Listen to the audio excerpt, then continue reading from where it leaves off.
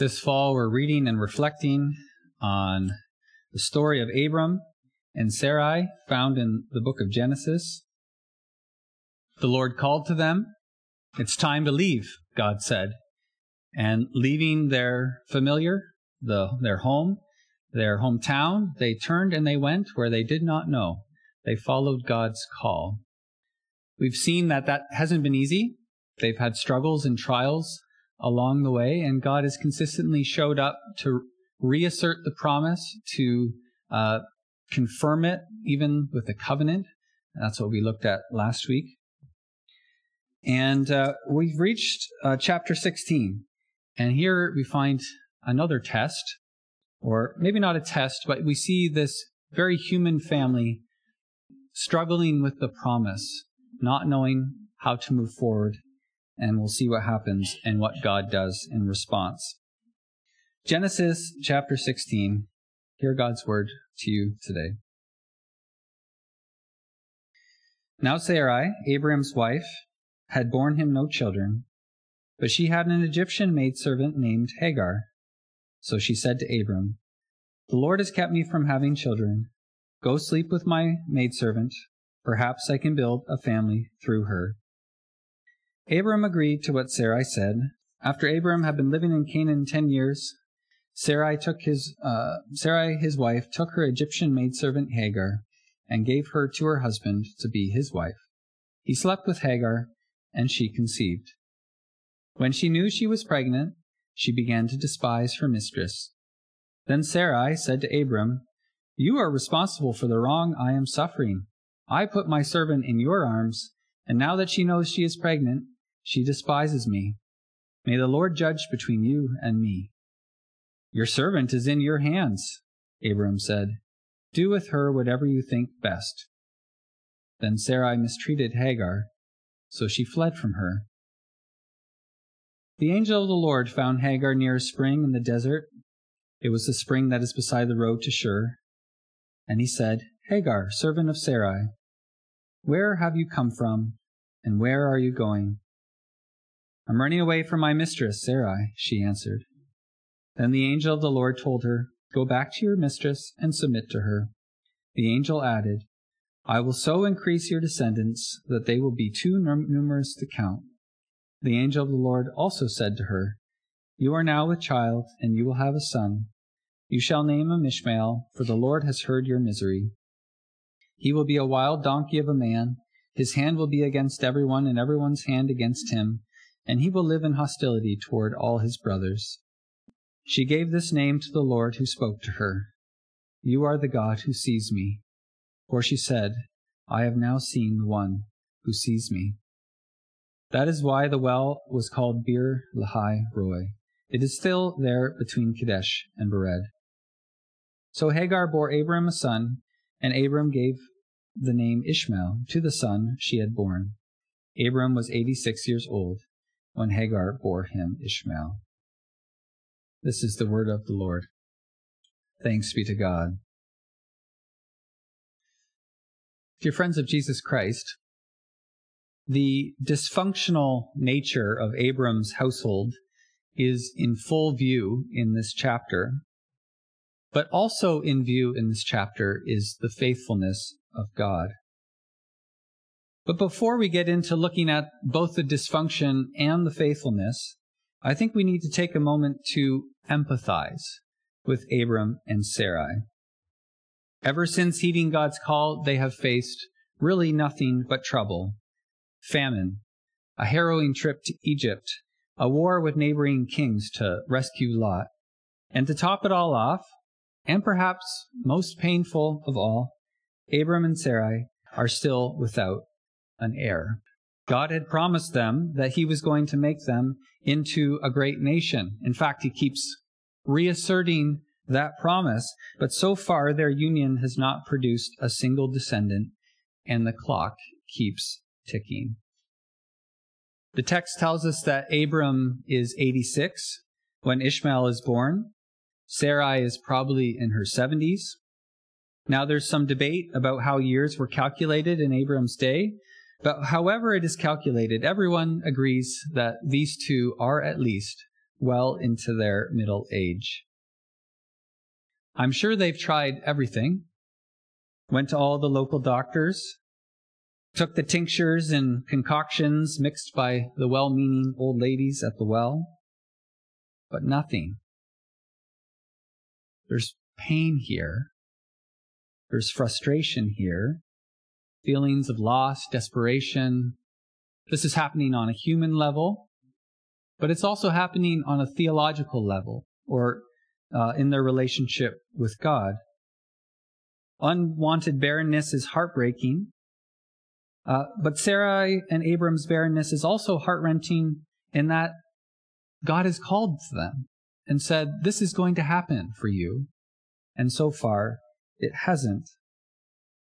And what will happen, what will become of God's plan if Sarai hits menopause, if she hasn't hit it already?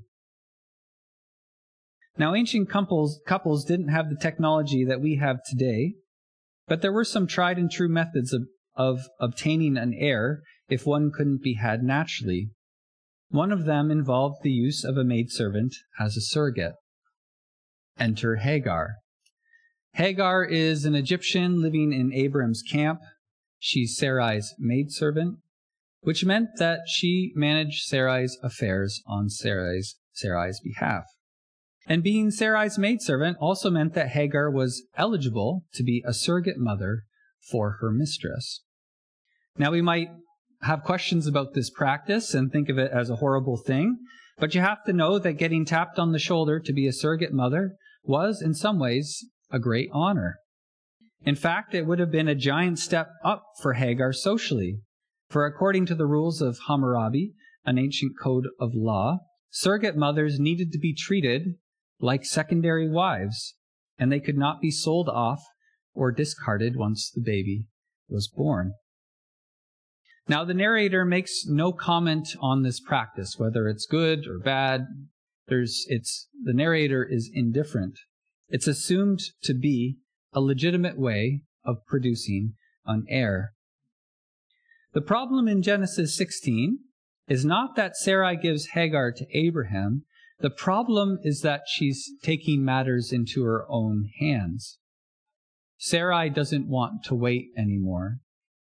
If God won't give Abram a son on her time, on her terms, then she's going to make it happen. And why not? Right? Is it not the case that the Lord works through practical means as much as he works through miraculous means? Why couldn't he make a great nation through a surrogate? I'm thinking of that commonly told parable of the man sitting on his roof as the floodwaters rise. In prayer, he asks to be rescued, and the Lord says that he will deliver him. Moments later, a man paddles by in a canoe, but the man on the roof waves him on. God's going to save me, he says. A few minutes later, a motorboat comes by the house, but the man on the roof waves him on again. God's going to save me, he says.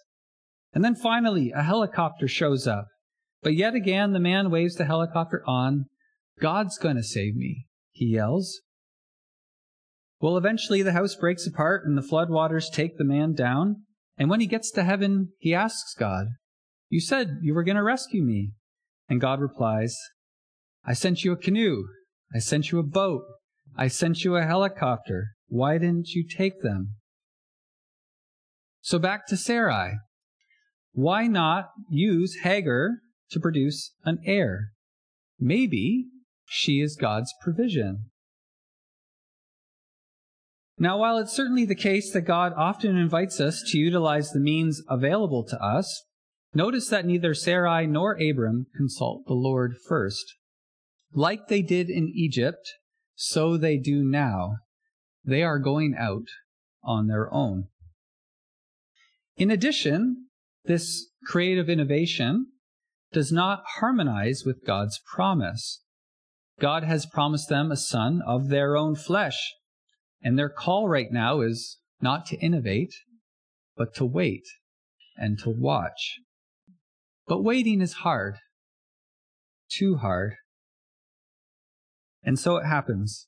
Sarai gives Hagar to Abram, like Eve gave the apple to Adam, and Abram takes and eats without protest, making Hagar his second wife.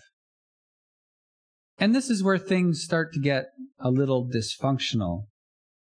Hagar conceives, and her newfound status goes to her head. Whereas once she was under Sarai, now she's more of an equal in the household. Also, she's young, she's beautiful, and she's aglow with new life. You can imagine Sarai giving Hagar instructions just like she used to, and Hagar rolling her eyes as she shows off her cute little baby bump. This new dynamic, it drives Sarai crazy, and she goes to Abram and blames him. "You are responsible for this," she says. "This servant of mine now despises me." But Abraham doesn't want to touch the situation with a 10-foot pole, and so he washes his hands and he says, "Your servant is in your hands. Do with her whatever you think is best." And to this, I want to say to Sarai, wait, this isn't all Abram's fault. And to Abram, I want to say, hey man, that servant of Sarai's happens to have a name. It's Hagar. She also happens to be your second wife now. And also, she's carrying your baby. It's time to man up and take some responsibility. But that's not what Abram does. Just as Adam shirked responsibility in the garden, so Abram shirks responsibility in the home. And the result is that Sarai uses her power to mistreat Hagar, and Hagar uses her power to run. It's a sad state of affairs. It's brokenness all around. There is now great distance between all of the characters in our story. Like Adam and Eve hid from God and one another, so it is with Hagar, Abram, and Sarai. But as was the case in the garden, it's into this mess that God shows up to make the best of this broken situation. God takes responsibility. It's powerful and beautiful, I think, that God goes to Hagar first, or at least that's what's recorded in the text. Hagar is the outsider in every sense of the word. She's the Egyptian servant girl. She's not part of God's family of promise, but is kind of along for the ride. But as Psalm 68 declares, the Lord is a father to the fatherless and a defender of widows. So perhaps it's not surprising that he goes to Hagar first. Hagar is the most vulnerable, and our Father in heaven sees her. To Hagar, he sends an envoy, a messenger, and that messenger calls Hagar by name. Sarai and Abram refer to her as a servant. The messenger of God sees a human being. Hagar, where have you come from and where are you going? I'm running away from my mistress, she says. It's time to go back, says the messenger. Return and submit yourself to Sarai's service.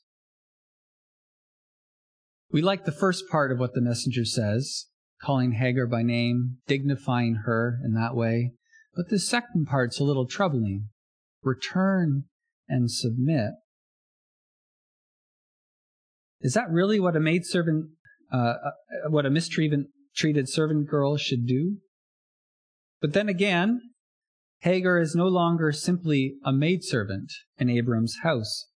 She's Abram's second wife, and she's carrying Abram's baby. And it's also true that when she is with Abram and Sarai, she is within God's protection. God has promised to bless this family and to curse whoever tries to curse them. Alone in the desert, neither Hagar nor the baby will survive. Hagar gets her own kind of promise from the messenger after being told to return. The messenger tells her that the baby growing in her belly is a son. He tells her that he will be called Ishmael, for the Lord has heard of your misery. This son will not carry the promise forward, but God will grow a great nation from this son too.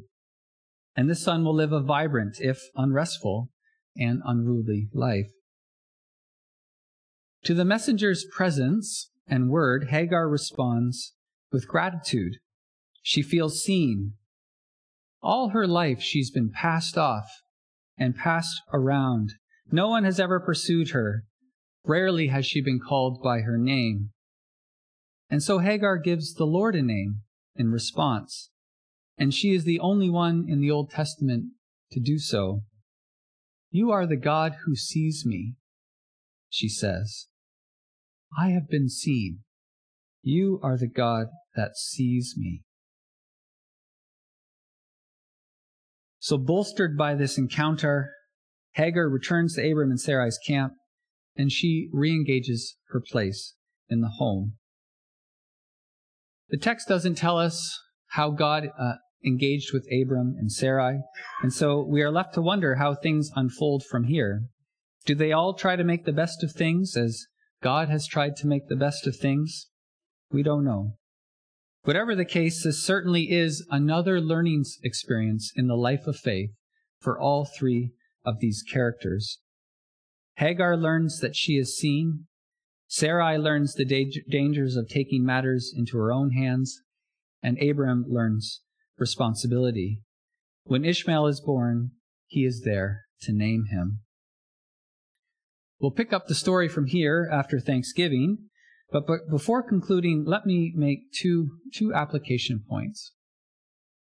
The first is that this story warns us about something dangerous, the danger of something called synergism. I actually haven't heard this word before, but I was reading, I'm like, okay, that makes sense. So synergism is a fancy-sounding theological word, and according to Bruce Waltke, it means this: to attempt to independently help God accomplish his purposes. This is what Sarai does, and what Abram is complicit in.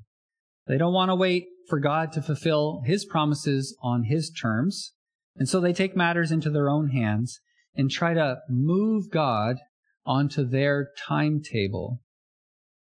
This is a perpetual temptation, and it comes in many forms and can be seen in many different ways. The first example that I thought of as I was thinking of a good example of this was the Crusades that happened in the 11th century. The church at that time felt like it was their responsibility to make the Holy Land holy again. So armies were sent out to push out the Muslims out of Israel and Jerusalem. Clearly God would want this, they thought. Clearly his desire is that the earth would be full of the knowledge of the Lord as the water covers the sea. Shouldn't we claim every square inch for God's kingdom? We can make this happen. Send out the armies today. And yes, it is true that one day the earth will be filled with the knowledge of the Lord as the water covers the sea. But no, never is okay to send out armies to make that happen.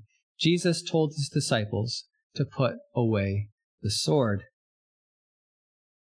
Synergism generally results in disaster. We can't force God into fulfilling his promises on our time, and we can't manipulate that either through our own power. Ishmael will receive a degree of blessing and protection, but he will not carry on the promise. It's hard for us to trust God. It's even harder to wait for him to initiate and to carry out his plan. It's a very powerless spot for us to be, to wait on the Lord.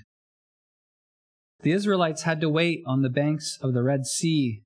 They had to wait for the Lord to push back the water. The disciples had to wait for 3 days as their Lord lay in the grave. They didn't want this outcome. They thought that if only Jesus would follow their program, that they'd have the world straightened out in no time. But Jesus would have nothing to do with their synergistic plans. He rather submitted himself fully and completely to the Father's plan.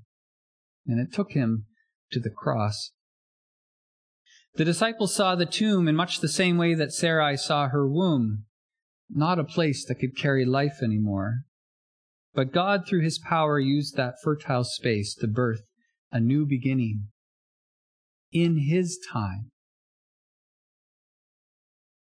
And of course, we're called to action, called to share and bear witness and use our resources to seek first the kingdom of God. But we need to remember that God's is the kingdom, the power, and the glory forever and ever. Our call is not to make things happen, but to wait faithfully in hope. The waiting is the hardest part, and at times we groan like Sarai groaned. Paul says that the whole creation has been groaning as in the pains of childbirth right up to the present time. We groan, waiting for the day of redemption.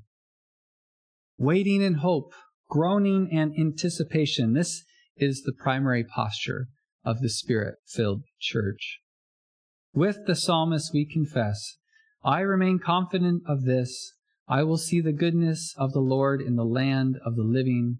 And with the psalmist we encourage one another, wait for the Lord, be strong and take heart, and wait for the Lord.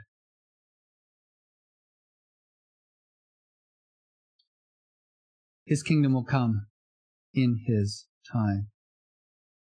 Secondly, we see in this story the faithfulness of God, a father to the fatherless, a defender of widows. God does not despise or make fun of or turn away from this dysfunctional family. Rather, he turns towards them in love. With one eye, he watches over the bearers of the promise, Abram and Sarai, and with the other, he watches over people like Hagar, the nations. This is a good reminder that God's concern for the world extends beyond the walls of the church. He sees human beings. He has created everyone in his image. His eye is on the world. The role of the church is to be a blessing for the sake of the world, for the sake of outsiders. And when we see God's care, it extends beyond the church here. God seeing Hagar foreshadows the way that Christ saw the Samaritan woman at the well.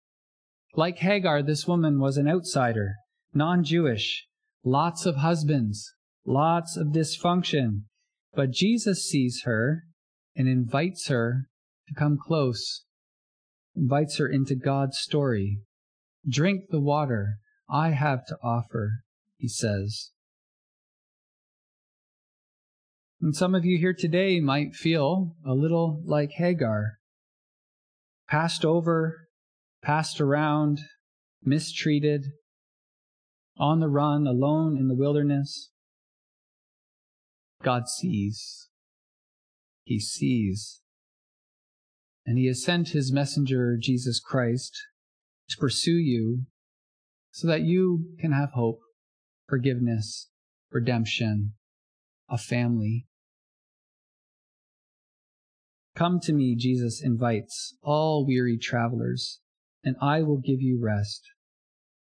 Receive this invitation and let yourself be adopted into the family of God. Amen. Let's pray together.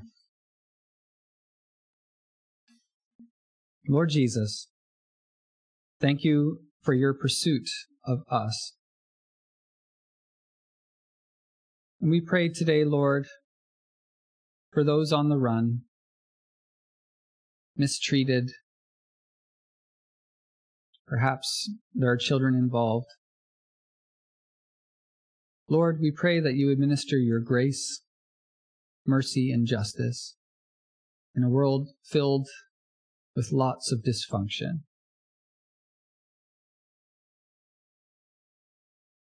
Lord, as your people, we ask for the courage to move forward in trust, not seizing the future or trying to create something that isn't, but waiting in hope and simply seeking to bear witness with the time you give us and the resources you give us.